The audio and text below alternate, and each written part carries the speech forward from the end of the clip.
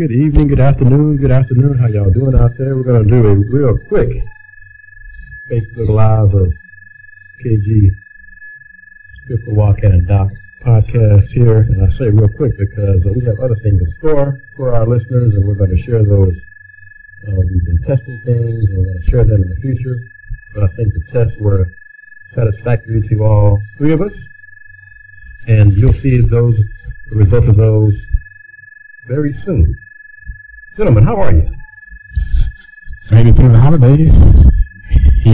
Made it to 2017, and we're all good. I think we did okay for ourselves. Who are you? Well, I am the Fifth Water Wildcat. And you are KG, and that is Doc. Yeah, but how can folks find you on the internet? Well, I'm introducing everybody, and I'm feeling kind of fuzzy today. Yeah. And I know why. And I will be honest about this. We almost told Doc we got an engagement. We got a good time in March, so that's all I say about all that. So, yeah. You can find me online at Facebook, TweetDeck, Twitter, JL Woodley 1, Jerry L. Woodley Jr. You can find me on SoundCloud, YouTube, and Blogger, Blogspot, AKSV, DCSR, the College Sports Report. Doc?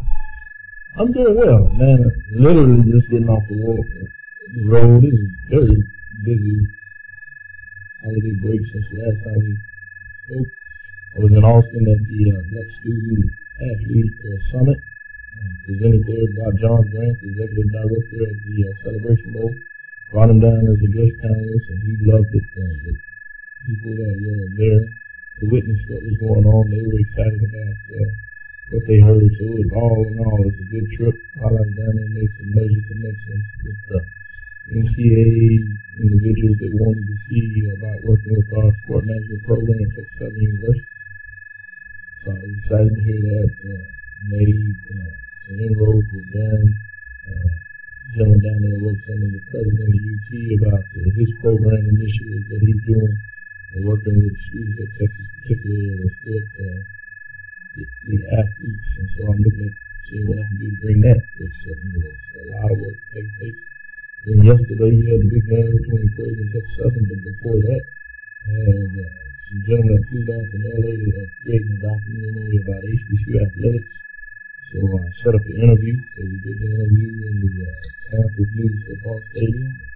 They love the center and they love the information I provided. So I thought it went well. So it was extremely busy. But now we're in the house, ready to give y'all some updates of what's taking place. And real quick, I'll put the camera back on my face so everybody can see the cap I'm wearing. Because as we all know, I'm a proud UH alum. It's cold outside. You winning? So I had to put that on for everybody. Cougs lost last night to Cincinnati, but you can go to my website, HoustonRombauReview.com for exactly what took place. A recap and post-game interview, post-game press conference from Coach Kelvin Sampson. He was very straightforward in some of his comments about the play of his big men, or lack thereof. I asked a question about get his thoughts on the performance of Dan Rad-Knowles and Kyle Meyer.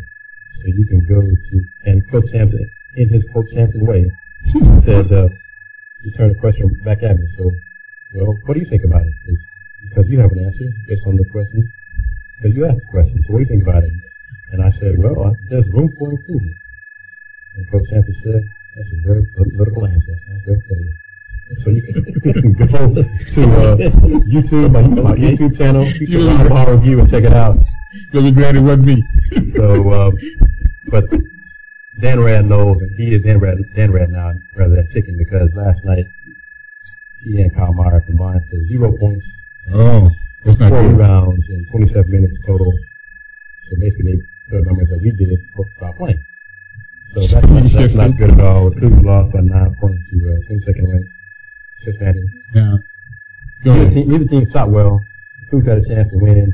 Coach Sampson said you can go follow me on Twitter at VHR Review, YouTube, Houston Rombauer Review.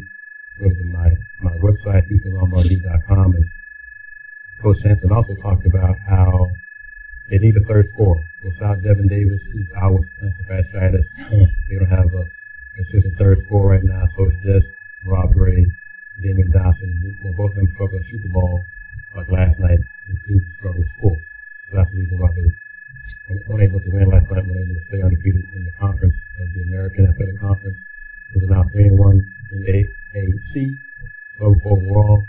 And honestly, because they're good to schedule non-conference, last night was a big opportunity for them to boost their schedule in RPI. So they'll probably have to go 14-4 in the conference to give them a really good shot of advancing the bid to the NCAA and large bid into the tournament. That's kind of hard to do. They went 12-6 last year, so 14-4 is going to be tough to do this year because the conference overall is not very good this year because UConn was devastated by injuries. They're struggling. The top two teams are Cincinnati and SMU, and then U of H and Utah State and other schools like that. But the top two, Cincinnati and SMU, and everybody else. And USF already fired a coach this past week. They go over in Antigua. So, man, that's early in the season. It's early in the season, but that's how things go. I guess they're trying to be big time basketball. And yes, sir. So they didn't win. The last time you saw a coach? It's been a while. I haven't thought about coaching fired this early in the season. This is right 2 games in the conference play. So we'll see how things go at South Florida. The conference, is trying to become relevant, and they need UConn to be relevant on the men's side. No question about it. And Cincinnati and SMU are doing their part, but they also need U of H to do their part and win games and get back on the national landscape and be successful. So we got to get U of H on track. U of H got to get healthy. Rob Gray missed the game on Wednesday with the flu against Tulsa. Cougs managed to win that ball game. He played last night. He scored 21 points, but he only shot the ball 9-22 on the floor. The Cougs only shot 37% overall for the game, so they struggled to make shots. So they had a chance to win, but they never led the ball game at all. So that's not good. The game was tied 0-0. And that was Cincinnati the basket 60 seconds into the game, and the Cougs never led it after that. So Cincinnati led literally the entire ball game. I'm not going to harp on, but I'm going to ask you a question. With foot problem, that's going to be lingering the whole season, am I correct? We're not sure. Because usually when we all hear that, we're not sure about a lot of things, but bring those guys back either too soon or not soon enough, depending on what sport it is. Some of the guys never make it back that season healthy. It's like a high ankle sprain. It's something that lingers on. Either they plan to, get too much time either on the field or out on the court. So my question is, how does Coach Sampson have to be forced by midway the season to rearrange some things, or will it be a transition of moving away from any kind of post play and just trying to make a go at it at just the wings and the guard? Well, without Devin Davis, they played with Bert Colley in 5 spot, and then the other 4 guys are basically guards. They went 4 guards. They play small ball this week with Colley, Damian Johnson, Rob Gray, Wes Van Beck, and Galen Robinson to round out the 5. So rebounding is sometimes an issue, but they need to have better ball movement, more effective ball movement, try to get better shots, push the pace a little bit more. So they have to play quicker without Devin Davis on the floor, and with plantar fasciitis, it's kind of a tissue injury. So depending on the severity of it, you don't tell how long he'll be out. He played a few minutes in last Saturday versus South Florida, and then something happened in his foot. So we don't know if anything popped or he just felt some pain, and he didn't play the rest of the game in South Florida and hasn't played since then. So we'll see the timetable for when he returns, but the Cougs definitely need him up front to be that legitimate third scorer with Dotson and Rob Gray to round out the offense, make the offense much more effective, as well as rebounding up on the board, and you have some inconsistency from the other big people. So the Cougs have some questions to answer. but you have some time to get it right, and we'll see how things work out from then on. But gentlemen, we'll shift gears to football. The Houston Texans, the Brock Osweiler-led Houston Texans defeated the beat-up Oakland Raiders Saturday, The other guy? 27-14, led by Connor Cook, who looked That guy. clearly overmatched by the Texans defense, and he just seemed to have no idea what he was doing. How to handle the defense. Did not do a good job looking off defenders and going to. You talking about overmatched? He was definitely overmatched. What are your thoughts on the Texans' divisional round matchup versus New England? So, they're going against a real team. First, let me say I think they did what they were supposed to do at being at home and taking care of a team that came in that was wounded, that deserved to be there, but obviously they had some things with the Oakland Raiders that broke down in the receiving, namely the quarterback, that was really taking that team to the next level. Derek Carr. The better Carr of the Carr brothers. Certainly at this point. A lesson learned. And very early in his career, but he's getting it done. And that is a credit to him that he saw what took place with his brother, and I'm sure his brother worked with him and let him know also what was his concern. But let's get into this next matchup. I would be amazed if they'd find a way to seriously threaten New England. I think obviously defensive, they have all the points that you could say they would put them in a position to be even a championship level team. Leading the NFL in many statistical categories. But even though New England, they're going to find a way to score, and that's your question. Can the Houston Texans score? And it's going to be hard to imagine, even with the points they put up against the Raiders. You're excited about Osweiler, and a lot of that is less about what he really did on the field, but it's comparison to somebody who wasn't doing hardly anything. The line has opened up. The Patriots are 16-point favorites.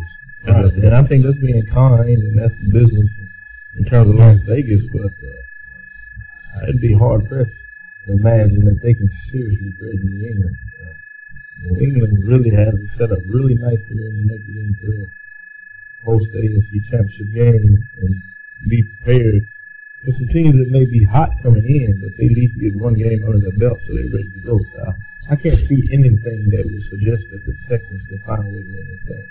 But again, that's why you play the games. I'm sure that the team will hype that up all this week because all the talk will be about the Patriots, rightfully so.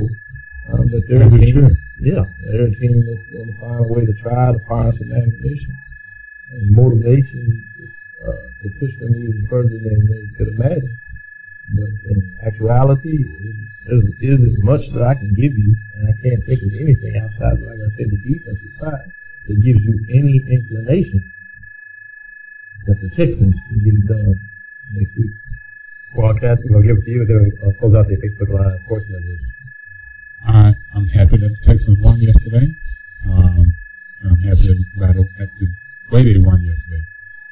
But as you say, you get into a real team, stepping up and going on the road. Going on the road this season is a lot different. What New England offers is something that none of the other teams that still in the playoffs offer. As a quarterback that understands what is in front of him, he has a goal, he has a set focus, and it's to coming to Houston for Super Bowl 51. And that's the only thing on his mind right now.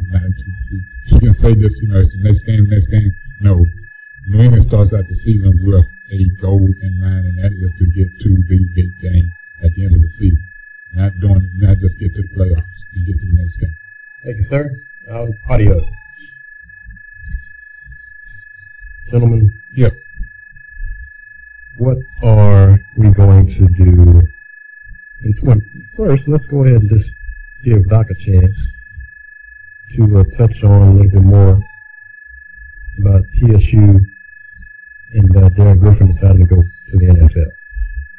Doc, I hadn't had a chance to talk to you since that came out.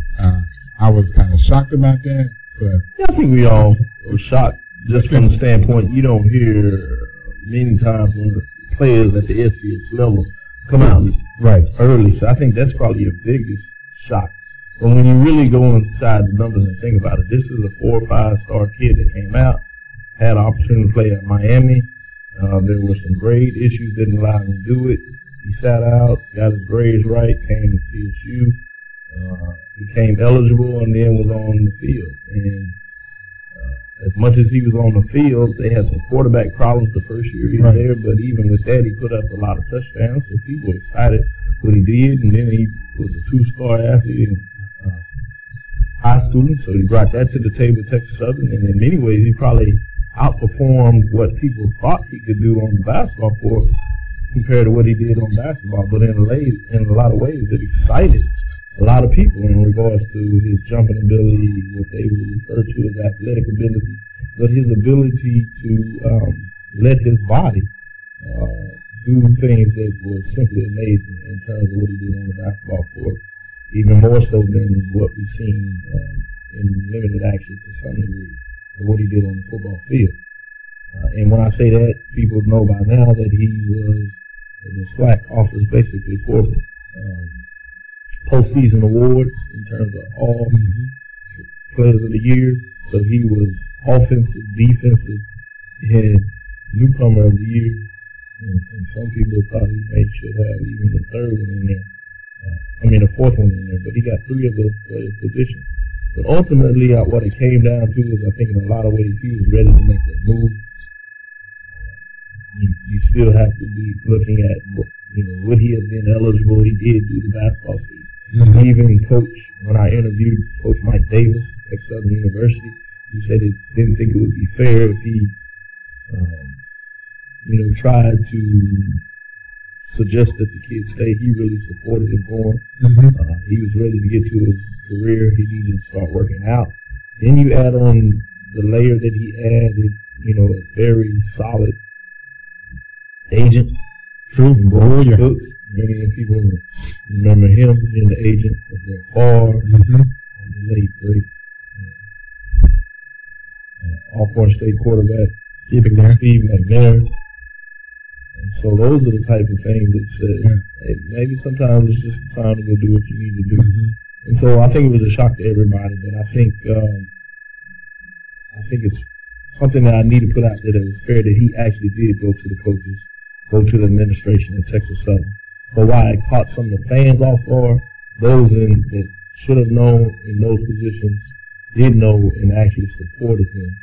Obviously, they want him to stay here, but once he pretty much had the decision, it looked like the opportunity would be there for him to go. They wanted to support him and try to help him make the best decision. And you see that lining up with a solid agent. So I think that's a lot of what took place here in this particular situation. And I'm going to be honest with you, Jack. I think he made the right decision because going football with his strengths and abilities and all what he's capable of doing, especially at that position, wide receiver. Yeah, I think he's athletic enough to adapt to a lot of things. His ability, which is one of the reasons you have to imagine he did that, is to put himself and his family in a financial position. I think doing the basketball route, it probably would have been a longer. I would think, has the chance to do basketball, but there is more likely that it would have been a longer route. You talk about at best probably a second-round draft pick, if that. So you're talking free agent, guaranteed contracts or only for first-round players. And so you're talking about maybe getting a shot at the NBA roster, but more likely playing overseas or in the D-League, as they call it. And so, and what is that? Football, he has a chance. They're still working on what the D-League is really going to be about, but now they can obviously request the players, is the way I like to put it, in a lot of ways.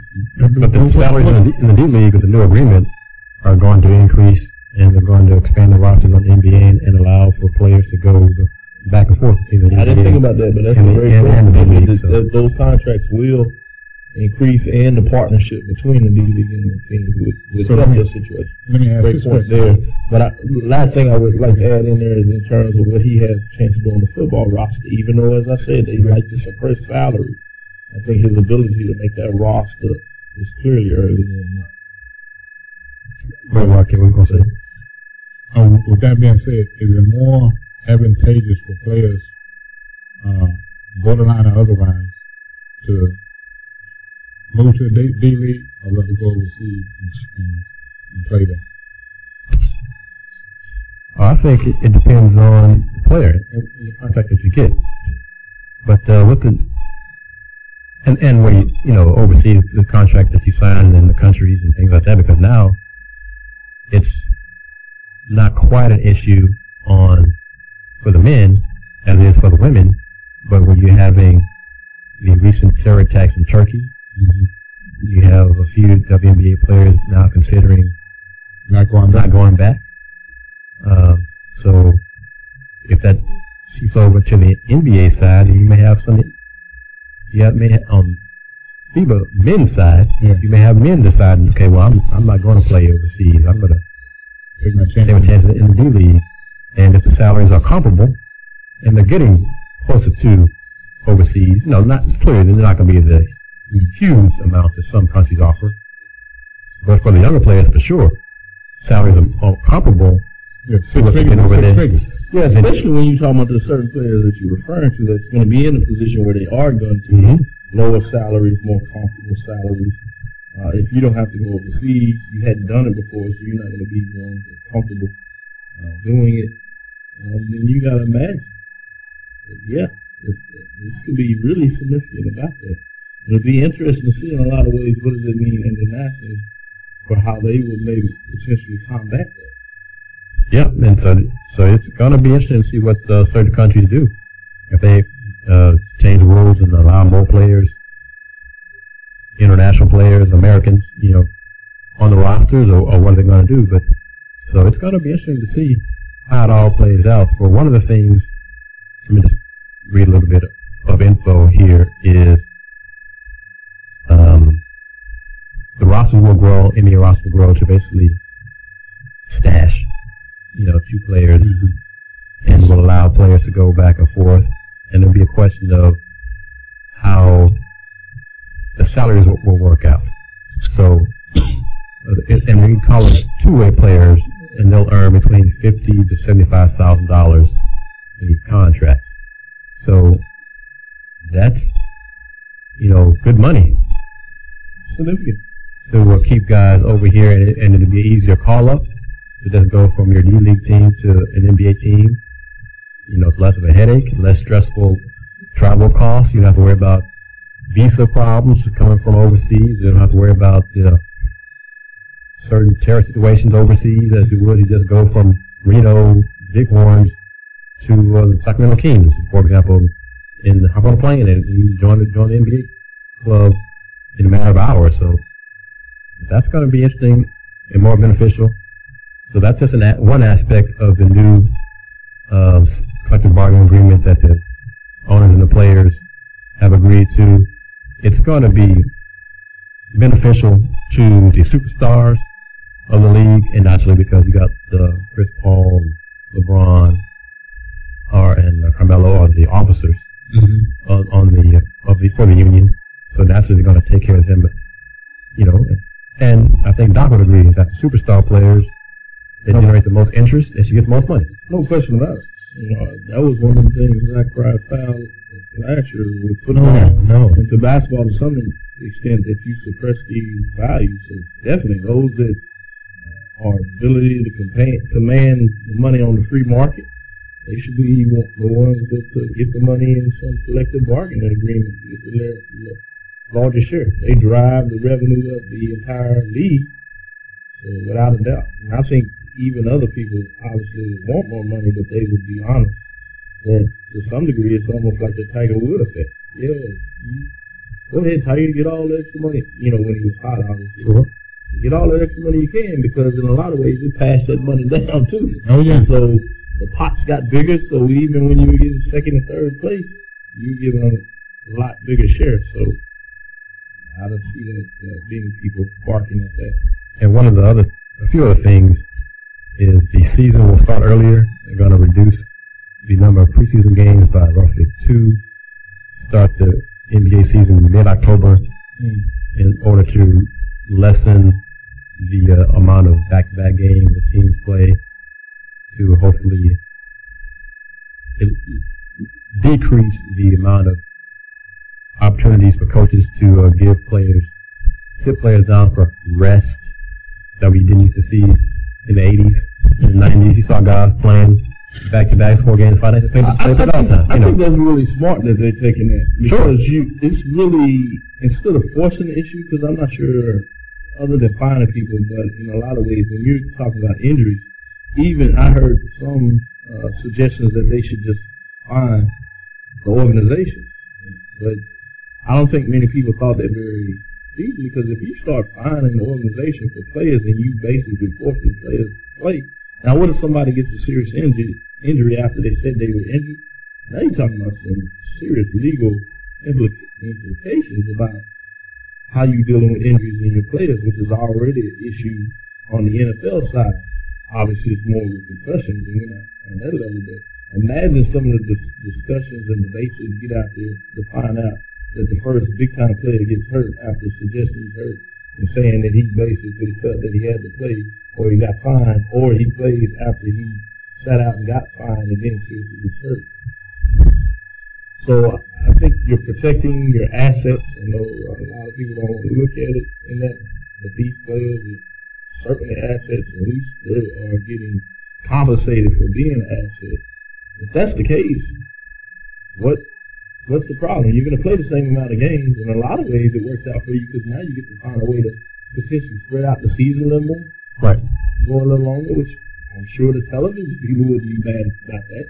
In fact, they're going to probably be excited that they're going to find a way to get more inventory in regards to the length of the season. So that should be interesting. And then the way they have suggested not in business with college, this also gives a platform for the college games to have a lot more room in between these professional games over the year. So I think it'll work out just fine. Certainly all the people involved, it's hard to me imagine that they wouldn't find this resolution good for just about everybody involved. I like it. Now, the one and done will stay in place. That's not going to change. So certainly, I can't stand that route, but right. I definitely understand what they're trying to do there. In a lot of ways, unfortunately for those one and done players, both players and the league has a reason why they wouldn't push the issue, because it's that mid-level player. Obviously, in a lot of ways, they give them an extra year or two to stay around versus a new one and done player coming in. Now, and the salaries of the lower paid players, the guys on the end of the bench, are going to increase. Minimum salaries, rookie salaries, and the mid-level and biannual exceptions are all going to increase about 45% across the board. And one thing that you got to give kudos to the players' union is that they are increasing the pensions and the benefits for the retired players. It's about time. Including health screenings, things of that sort. They're doing a much better job, I think. Yeah, but the fact that they did it and pushed that and solved the issue, because that's not happening on the NFL side. No, it suggests that there were players in the unions that understood that, we benefited for what these individuals did, and we have the ability and the financial wherewithal to give some of that back. And in a lot of ways, this is off the heels of what took place with some of these players that had passed recently. Yeah.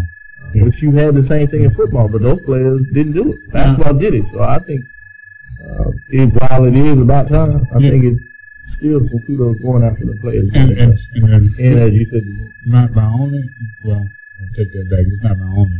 But my question is, why has that not transcended to the football players to the point? Because even in baseball, they have the mentality of take care of the older guy and take care of the retirees. So why has that not transcended to football? I won't go too deep on this podcast, but maybe there's some reason that we can go and visit it when we have maybe a podcast almost dedicated to that. But I think it's just a lot of the mentality that goes in the football sport itself. Like I said, there's no guaranteed contract, so it's more about the individuals. It's more about me. Get it now. The sport itself is a contact sport more than anything else. And so I think there's just a lot of mental framing of the game that creates a different disposition with the players involved. So you don't have the same type of relationship that you have with old head players to new head players in both Major League Baseball and the NBA. So I think you actually ask a very important question that we need more time to really delve into. But just for a short, simple answer, that's what I believe a lot of the issue is that the way that game is managed and set up, it creates an environment where the players, I would suggest, do not even respect their own selves in regards to you literally being taught for so long that you're just going to play through injuries and play through concussions. Players talking about they still would play the game even if they know that some of the gravity that we talked about in terms of injuries would take place. So if they're not going to take care of themselves, yeah, I got you. How can we realistically think that they're going to take care of somebody else? Make sense? Yeah. But you're right, though. We have to. And the only reason I brought that up is because of what's down the road now. We'll be talking about it in about 2 weeks. And basically to sum up that the NBA and the union, they will equally fund a new health insurance plan, education career development program, and increases in the pension benefits for the retired players. So NBA and the NBPA get it. The NFL players and the NFL apparently still don't get it. And that's why they are where they are. And, the NBA seems to be much more forward-thinking than the NFL on certain issues.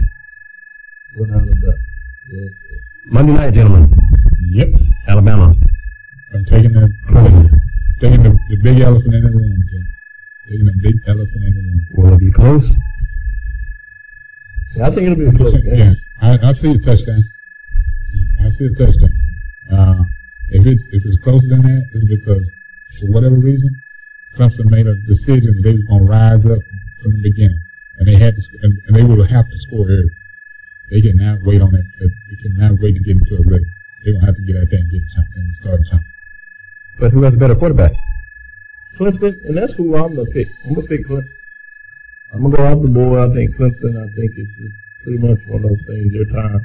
I think that game was that close last year, and I think a lot of ways, if you look into it, Alabama's defense is not as deep as it was last year in terms of what do you need to play against Clemson in regards to changing players out to keep pressure on them, because you have a mobile quarterback and one that certainly can beat you with your arm.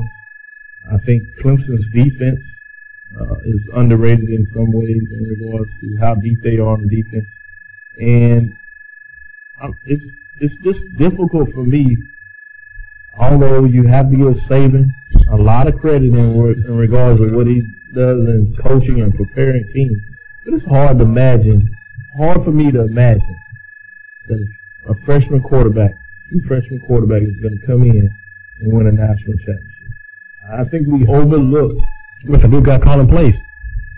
I hadn't even gotten into that. I was going to let you get into that, but that adding those two factors up, I think people just are so in love with Alabama, what they do on the defensive side and with the coach. It's just difficult for me to imagine, for all the football I've known on the years, when you really talk about this. If this was any other team, people would not be that infatuated with Alabama because of those two factors. That you make a change a week before the game with the coach that obviously been involved but hasn't called plays, hasn't been in that live action. I think you take some credit away from what Lane Kiffin has done up to this point. Exactly. Okay, He's been masterful with 3 different quarterbacks. I mean, not saying that you may like his character or what have you, but whatever he's been able to do as an offensive coordinator has been really effective for this program. And I just think that you take quite a bit away when you don't look at all these factors. So something tells me it's just hard to imagine that Alabama is going to find a way to continue to be this perfect. But obviously, if any team can do it, it is Alabama. But that's all those factors are why I'm saying it's just time for Clemson to get it done. And in some ways, it's just time for Alabama not to get it done. Now, my reasoning will go to the coaching side of it and what's being done at Alabama that's not being done at any other school in the country, only because of the fact that it is Alabama, 1. 2, they've found a way to provide funds and all, to have all these consultants and support help of former head coaches that come in and I know it's funny, but Oh, you said it well. but because I don't think, and this is why I'm giving them the advantage. I don't think it's fair, but they found a way to get it done, and former head coaches don't have a problem with it. I do, but it's working for them, and they have a complete staff in waiting to fill positions once whoever's on staff full time leaves. And that's basically what you do. Kirby Smart and now Lane Kiffin. I don't know how they do it. Folks are starting to check it now because it's starting to happen a little bit too often for them losing staff members, going to head coaching jobs. And this big support staff of former head coaches, are sitting on the sideline or in the press box and preparing game plans for them. Yeah, I think all the credit goes to the head coach. You have to give him credit. He's created an environment to get it done. And so, I don't have a problem with that. That still is not my point. I think they'll be back in the football business next year. They'll make another run next year in the next couple of years. I'm just saying in terms of a one-game takeoff, when I look at championship settings, the same concern that many people have at the professional level with the Dallas Cowboys, no matter how talented the quarterback and running back are, people are still saying they're rookies. And so until you do it, just like with the Heisman, until you win the Heisman as a freshman, and you're able to come back, people are going to have doubts. It's that you've never seen it before. Frankly, so until you see something before and say, it's going to give you some hesitation. So that's my factor here, that obviously it can be done, and I'm still saying the game will be close, but it's just hard for me to imagine that when you look at this thing, particularly how they played last week, and is a coordinator that hasn't called plays, is he's going to be able to right that ship that fast? And obviously, I know a lot of people looking at the fact they think they can run the ball, but I'm not sure they really look at Clemson's defense if they believe that Alabama will be able to just I don't think they'll be able to run the ball on. I think they'll be able to pass on that defense and move the ball up, move the chain. The other thing that I noticed from last week, and it's been a proven fact, when you're headed off to another job, or you accepted another job, for whatever reason, your mind is not right on your job that you have at the time being. We've all witnessed that. Didn't impact Tom Herman. Really? When he was at Ohio State, and you were basically. Well, it didn't impact Kirby Smart last year going to Jersey. Well, the two that I'm going. Lane Kiffin is just a different cat. Right. And he and Nick Saban, honestly, I don't believe they got along. I think it was a partnership of necessity more than it was a partnership. Yeah. It was almost like it was truly a business thing, a mutual agreement where it works. But still, with all that being said, we're still not dealing with the quarterback, a rookie, a freshman quarterback. I'm picking Clemson just like Doc for Deshaun Watson. Has a point to prove. Oh, yeah, Mr. Hurt. Has a point. Definitely has a point. Oh, Jalen Hurts, that's all. The fact is, he's a senior season, and you Deshaun telling me Watson that better than Jalen Hurts. You telling me that's what I'm saying. Period. That's what I'm best to pick on. I'm going with the guys up front. Hey, that's fine. You telling me? So you saying that the Alabama front line is more talented and will be able to get the push to be able to control the line of scrimmage against that Clemson defensive line? I can't. It's hard for you if you're gonna say that. I'm going with that. Well, I can't wait to watch. That's why we have these podcasts. Yeah, I'm going with that. I'm going with that. My gut tells me. You want to put a take on it? Yeah. All right. I can't eat a steak, but I sure will. But yeah, we go to the steak. So you want to that's a steak apiece. Steak apiece. All right, and you'll get two from us. Yeah. One from me, one from him. Yeah. Straight up, no points, right? No point. All right, look forward to you feeding us then, sir. Look forward to this. All right then. Hey, what we got going here? So no, I hope they don't. Hope Clemson doesn't Clemson. We're not gonna. We're not corrupting your son. Being corruptible in a corruptible manner here, Doc. Wildcat. Yes. Your favorite NBA team is 29-9. I'm glad you mentioned that because two people on my job said, Jerry, what you think now? I said, well, he's getting to that point now. I'm starting to look at him now, and I'll give him some votes. 29-9 and 7 in a row. And hold on now. The other person basically said, Jerry, my number's looking good. I said, your 55 wins is looking pretty good right now. Oh yeah. I mean, literally, I'm giving him a lot of credit. They've exceeded my expectations this season. And trust me, you know I'm a hard person where they concerned, because some folks wanted to make some statements and all, and then the night when he passed the team, I kind of like, okay, I got to triple doubles. You know, I really got to look at what he's doing. I don't know for now how he's just making this all work. 3 straight triple doubles for Mr. Harden. But the triple-double on New Year's Eve versus the Knicks. Yeah, that was kind of hard. 53 points, 17 assists. That was ridiculous. 16 rebounds. That was historic. That was kind of hard to not watch and not pay attention to what was going on the floor. I mean on the field side. I had to look. That was quarter. I basically said, okay, show me what you got now to finish this out. And sure enough, at the end of the night, the numbers spoke for themselves, but the way the team is performing around him is something that I never thought would happen during his tenure, especially this year. Yeah, and kudos to Coach D'Antoni, kudos to James Harden, kudos to the players buying in. This team likes each other. This team has a chemistry that is much better than last year's team for whatever reason. Great point. And when you say kudos to D'Antoni, he's been one that many people have poked a lot of fun at so far. For him, not to say that I necessarily just believe in his offenses, but the fact that he's been able to get it done this far, he deserves it. Yeah. But I've been thinking about this theory the last two nights. See, I'm going to say something to you, and I'm going to let you go on. I think the addition of some support help in the coaching staff is also Coach Jeff Bixdelic, John Lucas, Roy Rogers. Yep. It's a very good staff. That's a very good staff. It's very balanced, and it's which is still kudos to the coach of either taking that information and getting it done, or delegating it, all that stuff. Yep. Yeah. But here's a theory I've been thinking about, kicking around. Let me toss it out there to you, gentlemen, as well as hopefully when the listeners hear this on SoundCloud or iTunes or Pod Directory or whatever other podcast affiliates.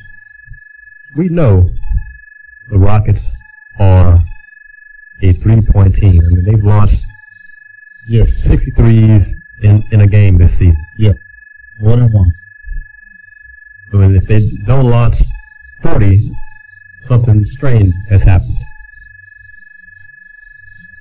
I agree. Why?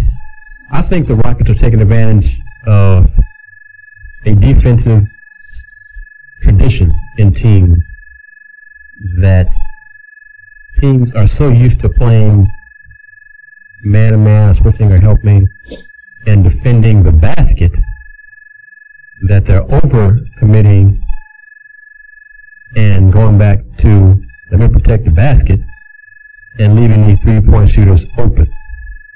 Rather than James Harden, you go on pick and roll, you got an easy lane to the bucket, take your layup, take a dunk, whatever, rather than let me get everybody to collapse on James Harden. Defense surrounds him, he just kicks it out to the open three-point shooter. But he's more than two. That's the whole philosophy of Daryl Morey's offense. That's right. But he's more than two. So my thinking is, if I'm a team, I'm the opponent, I'm just going to guard Trevor Ariza at the three-point line, guard Eric Gordon at the three-point line, guard Roy Anderson at the three-point line, and just stand with them. James Harden beats his man off the dribble, give James Harden that two-point shot, we'll go down the other end and take our shot on them, rather than being sucked in and leaving these three-point shooters open because the spacing is outstanding, so everybody's open around the perimeter. So if I just don't leave and don't help, what is the Wizard going to do then? He's not going to beat me off the dribble, more often than not. Neither is Ryan Anderson. Eric Gordon does have that capability a little bit more to attack and beat his man off the dribble and go to and finish at the hoop. Patrick Beverly's not going to do that. So if you just give them the two, then you've reduced a big key of their offense. And here, and it's like I said, it's a mentality that Right. NBA players have, coaches have. Gotta protect the hoop. Gotta protect it. We can't allow this to happen. And everybody knows I'm a Pistons fan through and through. Yep. I was watching the game. I was at Rockets game Thursday. They're playing the Thunder. But I was also watching on my laptop the Pistons and the Hornets. Thanks to League Pass. It's nice technology. 3-point game. He's short talented. He gets to cover the Rockets, but still doing what he needs to do to cover the rest of the NBA. Yeah. The 3-point game, Detroit's already blown a 19-point lead in the fourth quarter in less than 9 minutes. Hornets have made his comeback. Hornets are down by 3. Roughly 15 seconds left in the game, call a timeout, design a play. Kemba Walker, Hornets guard, penetrates the defense. Detroit's up by 3. Penetrates the defense, penetrates the paint. Marcus Morris leaves his man who's at the 3-point line, leaves his man to come down and help on Kemba Walker. Instead of allowing the open layup, Kemba kicks it out to the man Marcus left. That man makes a 3-pointer to tie the game up with 7 seconds left. Because of the mentality that you are so conditioned to all your life. Yeah. And in a lot of ways, it's natural to most components of life is if somebody is open, football, basketball, baseball, whatever, base open, whatever, you go to that, or if somebody's running, you go tag them, you go to that person. So you're almost conditioned to do that. So that's a great point. But I think the hardest part about that is how do you uncondition? Yeah, that's one thing to say it, sure. But like you said, when it comes down to those trigger points and like that key, I'm sure that, coaches have told them over and over, this part of the game, you don't do that. But if you in the moment and you didn't quite hear it right then, your thought process is, that guy is going to the basket, he's going to get the basket. Yep. Let me stop that basket. Yep. Not the fact that I'll give that to protect the 3 to tie the game and we'll continue to move forward and see what we get after that. It's just difficult. So I think that's the Rockets, the Warriors, the teams that are 3-point reliant have capitalized on the mentality of the NBA players and coaches. Yeah. And they're taking advantage of it, and it's to their credit. And I'm not bashing it at all. No. But you're just analyzing why it may be working more than not. Because not only you have guys that can really shoot, which is credit to them, which is an oddity because a lot of people want to say that the NBA can't shoot anymore. That's funny. That in a lot of ways, this really debunks that. But the fact is, they went outside of the norm.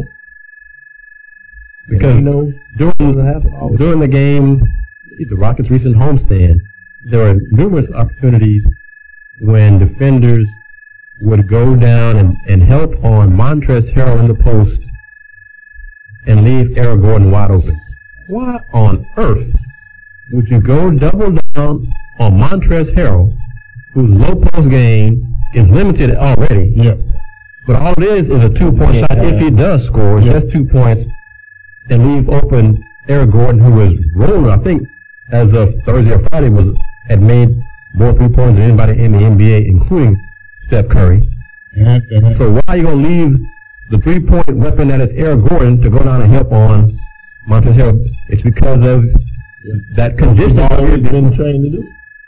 So and it's a big if teams can uncondition themselves and just hug their man on the 3-point line and challenge those shots, get a hand in the face, then you will lower the percentage because challenge shots. And now that I think about it, I think your point is, but the problem you also have with that fact is that you're only talking about, 3 of the teams in the league. Now, obviously, the 3 of the better teams in the league.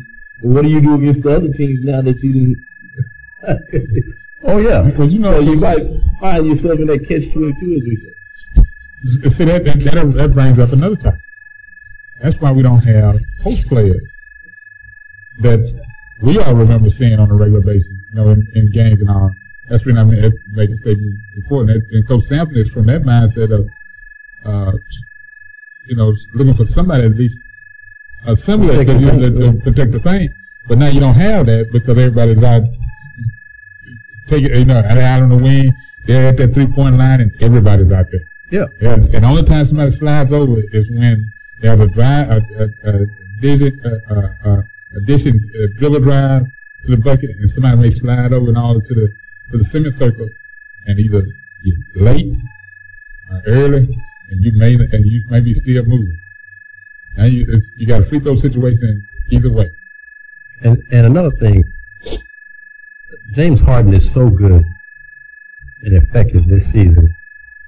Game in, game out, he has the ability to make a defender foul him while he's shooting a three-point shot, attempting a three-point shot. He'll go to the line for, as I call it on Twitter, a 3FT visit at least twice a game.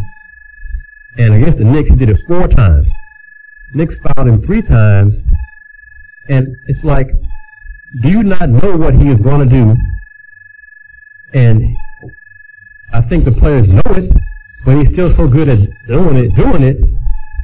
So it's just another example of Harden and the Rockets taking advantage of what is out there and taking advantage of the mentality of NBA players. And it may be a simple thing as old school mentality that some teams have, some players have, some coaches have. It may be a macho thing. Well, I don't know if this man do this on me like he's done to everybody else, and he still gets you. So but as great as the Rockets are playing, they're 29-9. The announced attendance has been sellouts the last 2 games. I'm not saying anything. I'm not saying a word. And you don't have to. I'll say it for you. They ain't been on sellouts. Well, the tickets that quote unquote may have been purchased by, what is the term now? The second market, other market, indirect market. Yeah, stuff up. These third rate or these third party. But they are not. Third party. Selling out in terms of butts in the seats. Not close. Not even close.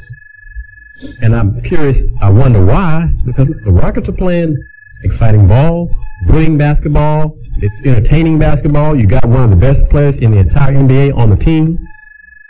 And why folks are not coming to the game, I have no idea. Thursday's game was on TNT versus Oklahoma City. Russell Westbrook, another MVP candidate. Yep, because he gets the attendance in the first quarter of that game. Yeah. Was embarrassing on national TV. Yeah, that was some. I don't know, and let me throw in a few things. We all know we got money folks who like to get to the game late, so they hang out in the lounge. Oh yeah. So there's some of those. There's also a traffic problem, a traffic direction problem, because I don't know what it is about policing, security, traffic folks. They have done a poor job of alleviating traffic and directing traffic and make it easier for people to get in the garage and park around the facility, etc. So that's an issue. But I had a coworker tell me Friday, and he's a basketball fan. He watched the game. He's like, saw the game on TV. Where were the people at? And he said it point blank. The first quarter looked like the place was empty. They're not coming. So I mean, there's a rush that comes through the door, and then there's a lag. And then there's another rush, and folks. And and here's a part of it, and even if I doubt there's thousands of folks hanging around at the concession stand buying food and drinks, so they're all waiting in line to buy stuff rather than be in their seat. That does not explain all of this emptiness in the building. Well, it may be part of it. I think to an extent, but it's not the entire thing. Too much TV that's available. Well, I don't know if you want to call it too much TV, but TV is a factor. I'm talking about available to. Right, that's what I'm saying. And folks can be doing they multitasking. Well, I just think you have a different society. You're leading into where I was going to go with the framework, and I was going to go back to the bowl system. The way that organizations even manage their attendance. It kind of started in a lot of ways with baseball, and theirs was more about how many games. Yeah. And so they had the inventory to keep up with the fact that you have empty seats. And so I think there's a couple of things where we condition folks, and we don't even realize we've done it. One, we condition folks from the framework that you can really see games at home. You can get the atmosphere. You can get so much coverage. You allude to the fact now, even if you're going in game, you can take your time to get there because you can see things on your phone. You can keep up with it on your phone. You have the radio. And then you add in the fact that we've also conditioned folks that things really don't count until we get to the playoffs. Yeah. So we forgot, in a lot of ways, when we talk about that we've conditioned a lot of this framework. And part of that condition is that the TV and the streaming is the age of where you get all this information. So you don't need to have people in the stands. That's an old framework of thinking, and obviously if you work for the Rockets or you're a proud fan and you want to see it, and then you add in the fact, we know this too, a lot of those premium seats are sold to companies. True. And the companies are not in the biggest business of making sure people get there. They do what they do in regards to why they buy them, and they separate them out, and so people they give it to, some of it's not the best timely thing in regards to people that have families. The other part of it is you see what I'm dealing with here, but also the other part of it is the fact that you also don't necessarily have that corporation just making sure that people go to the game as you would have people that buy it. They buy for a lot of tickets, and if they give away 5, great. If 5 stay in the desk, no problem. We're buying it for more than that. It's a branding thing. It's not about us making sure people are there. So you add all those type of things up, and I'm sure I left out 1 or 2 of them. You get to the fact that you're going to see, I think, even more so in the future, if it's not a primetime game, whether that's during the season, Christmas holiday type events. I mean, we've added to that you go to games based on it being a holiday in terms of your family. You know, for example, last week, we have this tradition that we just started out with our family, that we're going to Cowboys games for either Thanksgiving weekend or the Christmas weekend. More likely lately it's been Christmas. So now it's not about looking at season tickets or even a package of tickets. You sell packages of tickets to get people to be strategically, and sometimes they're buying a package for a certain game. So if they're buying the package, you sell them for 4 so you can make their money. They might try to offload some tickets here and there, but the main thing is they're trying to go to 1 or 2 games, not all 4 of them. So it's just a new way that we do business in sports. Not to say that it's good, because I think it's in questioning what is going on is important. But I do think people that are in business in sport, they need to continue to look at what's taking place and see that we'll start to have a negative effect in a different way. Speaking of, is that one of the reasons why there's this continuous onslaught, commercials talking about, cutting the cable and all, Cord cutters. Cord cutting, ESPN starting to, the TV partnerships now starting to change the way they bid on packages and all for. Yeah, we'll see what that takes place. We haven't really seen that on them deciding to bid on major events. We haven't seen that hit yet. We've seen this cord cutter, but it hasn't taken place on the next major bid for conference games, inventory, NBA, NFL. The last ones they did, they were all record numbers. We'll see if it has an effect on that. I'm suggesting that, again, the companies were generating so much money, even though cord cutting is going down, I think people don't realize that they were so fat, that they were so overpriced, that they can afford to go down and still not going to really hurt the bottom line. They might not be generating the same profit level, but they're still going to generate profit. And that's the difference between people thinking about they're cutting, but are they losing money? That's a whole different concept. I would suggest to you that they're still generating money, and that's why people are just changing the way they're doing business in terms of how many games they put on and things of that nature. But part of that is part of it, but I still think you're talking about the business cycle overall. It is still on the uptick. Check this out. And I'm going to throw it back to you for an HBCU update, if you have one. January 8th. That is what day? That is today. The NBA will stream the Sacramento Kings Golden State Warriors matchup to fans in India across the Facebook pages of the NBA, the Kings, and the Warriors. The NBA will stream a regular season game via Facebook Live. They didn't talk about that. We've seen it with NFL with Twitter, and now we see it with the NBA with Facebook. And that is going to be a huge financial piece of the puzzle that people are figuring it out. And you're talking about entering new markets. It's part of the new business. Put money in my pocket. Yeah, it's huge. Put money in my pocket. You can't say how significant a move that is in terms of continuing the business of sports in a upward trajectory. I don't see the bottom falling out for a while. There's just too much new technology, too much interest in sports. I would argue to some degree that's a bad thing in regards to general society in and of itself, but I'm not talking about that at this point. Okay. I'm looking at it strictly from a business perspective. Right. I think it will continue to grow. For those business perspectives, I think in that framework it's a great thing. Because I definitely think we need to discuss that only because of the fact that you just mentioned something. The general public is about to get truly squeezed out if they are not digitally inclined to. Yeah, but that's becoming small. That's the old thought process too. That people, I would argue, I want to be careful how I put this. I would argue people that we believe can't afford that.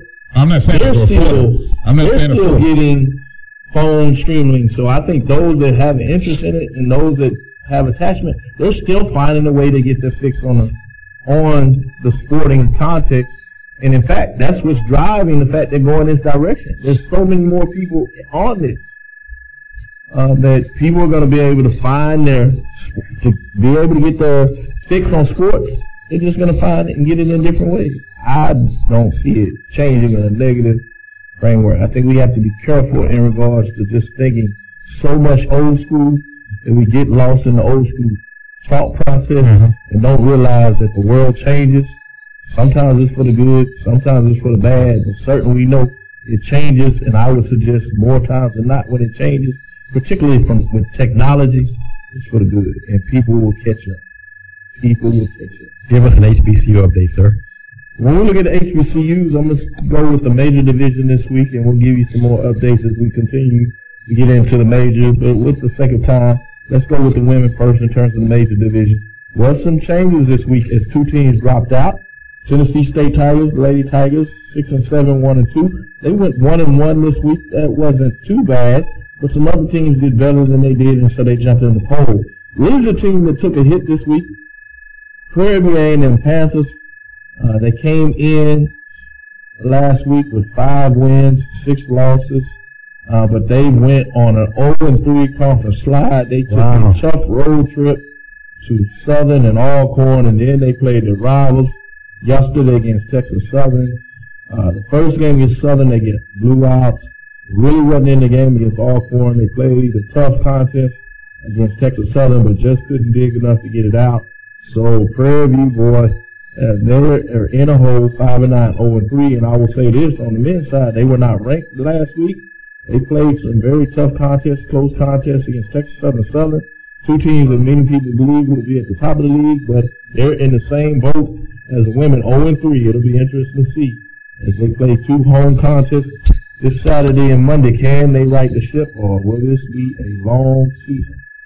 So, with the top 5 programs, with that said, we'll show that number 5 is Mississippi Valley State Delta Devils, 5-8, 2-0, as they were not ranked last week, obviously, and jump in the poll at number 4. Norfolk State Spartans, 6-7, 1-0. They also jump in the poll this week.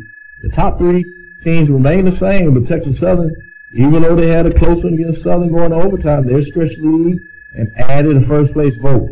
But let's start with number 3, Hampton Pirates, 7-7, 1-0, as they do lose one first-place vote, but they stay in the 3 spot with 65 points. And number 2, Maryland Eastern Shore Hawks, the Lady Hawks, are 6-5 because of the snow that is in that region. Their game was postponed, so we'll catch you up with what's going on there. They remain at number 2, but no changes in regards to one first-place vote there.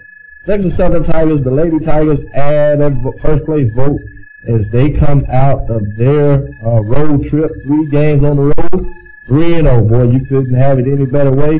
9-5, 3-0, including a win over the Southern that many people question. It looks like Alcorn State Braves may be a little tougher than most people think. They played Texas Southern Lady Tigers tough, but the Tigers got it done there too. So that will do it on the women's side. So let's jump over here and see what we can get done for the men.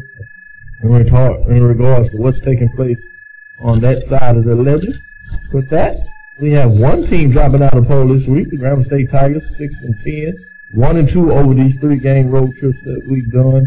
A lot of games in 1 week. It's interesting that SWAC schedules that way. They play that Monday game, Wednesday game, and then a Saturday game. But at number 5, Jackson State Tigers, 6-9, 3-0 as they jump into the polls this week. Big time wins for them, getting it done. Number 4, the Southern Jaguars, 6-10, 2-1. Had a tough loss to Texas Southern, but they righted the ship as they played Grambling yesterday, their rival. At number 3, Texas Southern Tigers, 7-9, 3-0, 3 big-time wins. Again, all those games in a row, much like the ladies. They do add a first-place vote, but they stay just outside of number 2 with 83 points as North Carolina Central, the Eagles, stay at number 2, I should say, with 89 points. They do lose the first-place vote. At number 1, Tennessee State Tigers, 11-5, 2-1. They had some close games in the conference. And they got their victory, 5 first-place votes, so they remain at number 1 this week. It'll be interesting to see as things get hot and heavy for the HBCU sporting context. One other tidbit I thought was interesting when you look at HBCU sports this couple of weeks is you're seeing a lot more transfers from the SEC going to these FCS programs, at least the quarterback position. Obviously, Devontae Kincaid, we saw what he was able to do in 1 year coming from Mississippi, taking Grambling State all the way, literally, as you would say, to the promised land with the championship, getting much accolades as he deserves. And now you have quarterback from Florida. He's going up to Morgan State. And you also have quarterback of Mississippi State heading up to Tennessee State. I may have him reversed there. But you get the point in regards to what's taking place in a lot of these quarterbacks. And then you have the brother quarterback from North Carolina Central, Cam Newton. His brother, Kalen Newton, is heading to Howard. Taking talent to Howard. So that's a nice little pick. Very talented player, much shorter than his brother, which is probably why he didn't get many FBS scholarships. We like 5'9", 5'11". But I still think it's probably pretty exciting for Howard Bison. The other point that was interesting, Mike London, former coach that won a national championship up that way. He was formerly of the FBS with Virginia. He's taking and should be announced as the football coach for Howard University tomorrow. It'll be interesting to see. He won a championship, of course, at the FCS level with Richmond a couple of years ago before he ultimately took that Virginia job. So that's a big move. So it looks like, in a lot of ways, the television attention, particularly, many people would argue from the Air Force Reserve Celebration Bowl, look like it's doing some good work for the HBCU football programs, at least. How was it in regards to that? Oh, down in Atlanta, it was great. I mean, that event continues to grow in many different ways. One of the reasons I've given you this different framework in terms of attendance, because attendance was down from that game in terms of inside the stadium slightly, at from 34,000 last year to 31,000 this year. But what you look at, that's not a big drop. That's not a big drop. But what they were really excited about, especially ESPN being the media as their company, ESPN events, was the fact that they got 2 points increase in terms of television coverage, which means there's a 5 to 8% jump, maybe even right at 10% jump. Online digital presence went up 58%, which they were extremely excited about. So all the indicators we're talking about massive upticks in terms of people watching and covering the game from different demographics outside of just the African American market. So that's a big deal there as we getting closed up on my time speaking on the podcast. Speaking of wrap it up. Okay, and lastly, how was the awards, the Hall of Fame ceremonies early in the week when you were doing it? Oh yeah, going to the what they call the Champions Dinner. Right. They had the Black College Football Hall of Fame announcements, the new inductee class for 2017 that was announced in 2016. They had them there. Robert Bush was one of them. We actually have an interview with him that we put on the page. You can go to CSU-Agency and get that done. SoundCloud, Dr. Bill's Inside HCC Sports Lab. Excited about that interview. But one thing that they added that I thought was really nice is that they actually brought him on to the stage and did interviews for both teams. So a lot of people got a little more insight in terms of history. They had a beautiful video that talked about the history of sport that really grabbed the attention of both the players from Grambling State and North Carolina Central Eagles. The runner-up, or one of the finalists, I should say, for the Ben L. Cabell Senior Big Ben HBCU Football Award from North Carolina Central, offensive lineman there. He was able to get his award for that game, so that was exciting for him and his family. So we were excited. Great event in getting it done. Thank you, sir, for the weekend that Doc truly outlived. It was good. I'm done. That's Well, who are you? You just tell the folks you're done. Who are you? I am done. Yeah, you are? The Fifth Ward Wildcat. All right. And I've only got one thing to say. It's one question. Then you can go back and check later on, and I'm going to see how this happened. Baylor could be on the verge of becoming number one in men's basketball. Not could. They will be number one tomorrow. Oh, they will? When the poll comes out, yeah.